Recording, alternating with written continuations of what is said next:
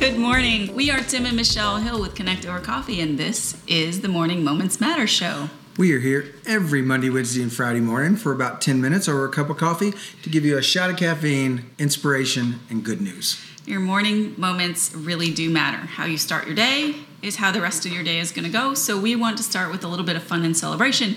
What are we celebrating today? Today is National Talk in an Elevator Day. Wow, we went from super serious Wednesday to it's Friday. Talk in an elevator day? It's a thing. It's a thing? For who?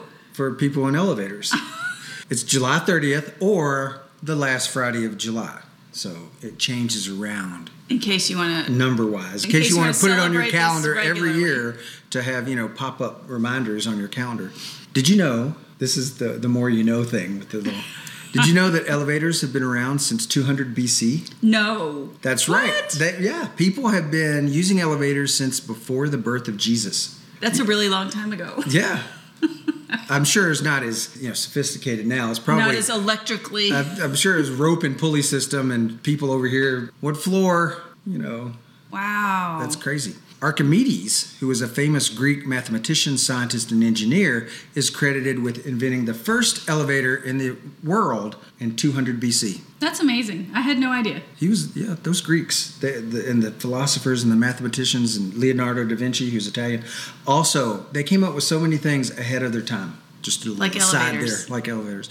The modern day elevator wasn't invented until the 1800s. So that's a long span between whatever the elevator looked like in 200 BC till the 1800s by Elijah Graves Otis, who established the Otis Elevator Company in the mid-1850s, which I think everybody, you get into a lot of elevators, the majority of them say Otis Elevator Company. So he kind of cornered the market there for a long time. So today is National Talking in Elevators, your history lesson for the elevator. But today, take a moment to talk to another human in the elevator because you can refresh a friendship. You can learn about another person's day.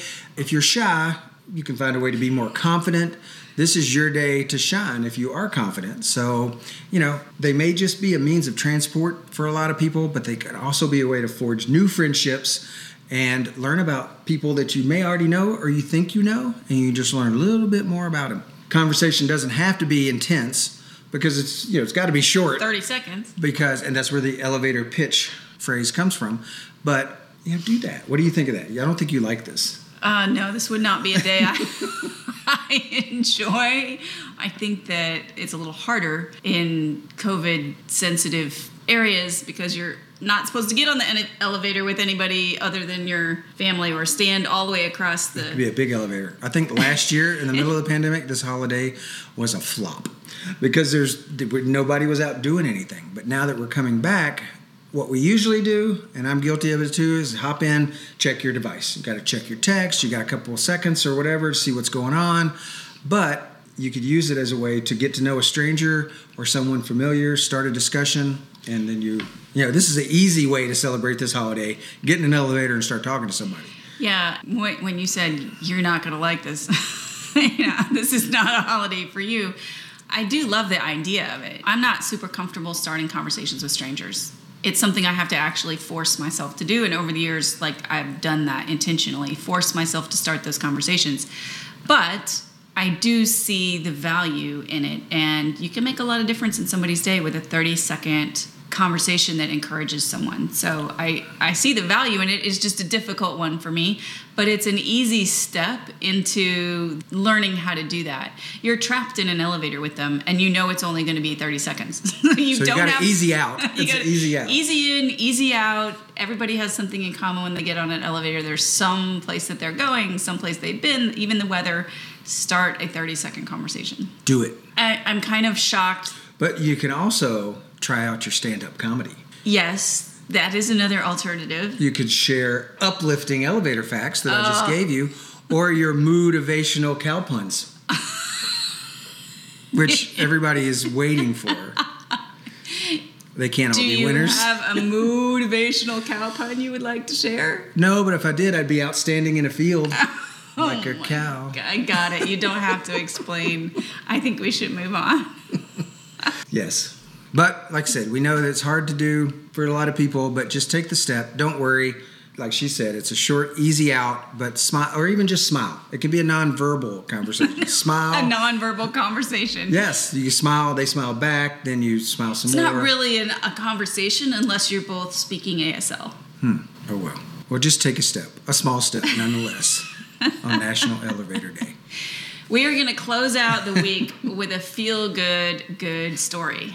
Improv Everywhere is a street performance group that specializes in large-scale surprise moments in public. Now, if you were a performance group, like what better specialization is there? Large-scale surprise moments in public. Pretty like niche, but way fun, right? I would do that. I know you would. I would actually. Where do I that join? too. Where do I join? They, like almost everyone else, were sidelined by the pandemic, and they are now able to get back to their fun antics. They kicked off their first post-pandemic project by partnering, that was a lot of P's, with a dance crew, the Dynamic Rockers, and the Museum of the City of New York, which opened a new music-themed exhibit, New York New Music 1980-1986. Here's what they did. You know those decals that you see everywhere on the floors in grocery stores or on the curb or someplace that indicate your 6-foot social distancing messages? Right. Well, they made a round decal like that with like in the middle of it was a pair of shoes. So like footprints. So like you would stand in that footprint, surrounded by a message that says, "Stand here for a dance party." So when someone noticed it, and when they actually put their feet directly on the shoes of the decal in Grand Army Plaza in Manhattan, they instantly found themselves surrounded by a 100-person dance party featuring a vintage 1980s boombox. So dude comes out with a boombox, sets it down, starts dancing. Other people kind of join. We're 100 undercover dancers recruited by Improv Everywhere. Yeah, they were blending into the area, walking around the sidewalks or sitting on benches, just waiting for someone to stand on the decal, triggering this massive dance party. Dance mob party. Yes. So the guy with the boombox puts it down. The pedestrian is totally initially shocked. And nobody's going to stand on a sticker that says dance party starts now, basically, unless they're into the idea of a dance ready to party. Bust a move. Right? So they often then get in on the fun. I thought that was super fun. It was great to see the people's like shocked expressions because all of a sudden it's really loud. This guy comes out of nowhere in a tracksuit and a boombox and starts.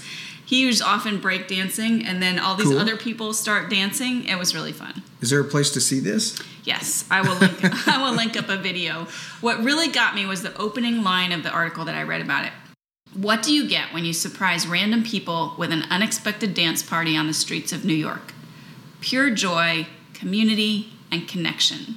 I love that. I thought that was so interesting that it wasn't just you get fun. You do get fun, but it was really community building and people connected. And you could just see that in their faces, not only of the people that were involved in the dance party, but the people on the outside. They interviewed a couple of people every so often that were just watching. And even they kind of got in on the spirit of the thing, even if they weren't busting a move. That's cool. It's kind of like Dance Dance Revolution in a big crowd. And a surprise. And a surprise that you didn't know you're going to be dance it was revolutionizing. Fun. They would come up and they would recognize that it was a different decal, and they'd kind of look at it and walk around, and they would glance up and look around like I don't see anybody, but what's going to happen if I step here? And you could just see it going through their minds. Should I?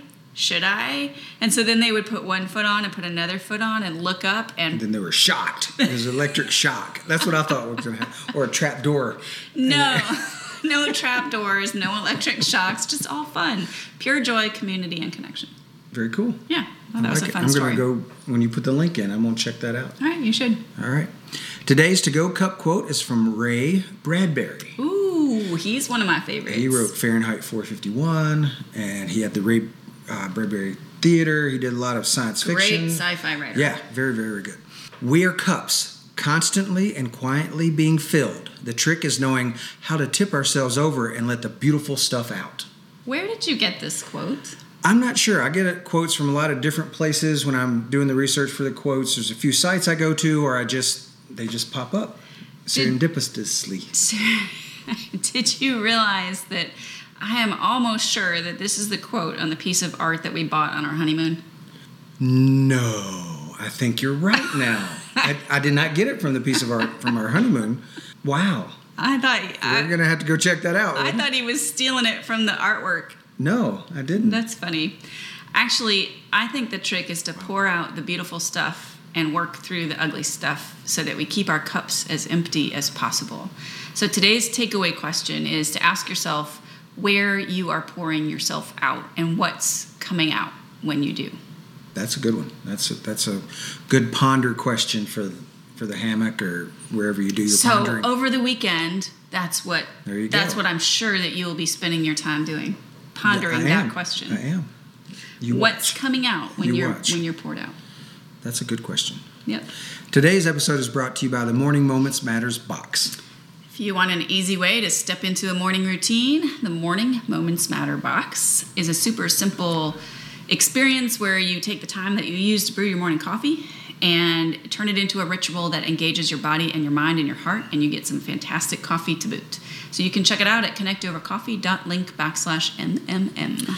Thanks so much for joining us this morning. We enjoy having coffee and conversation with you each Monday, Wednesday, and Friday. So make plans to join us on Monday. Have a great weekend. Until then, remember that your best day starts this morning. Stay caffeinated, y'all.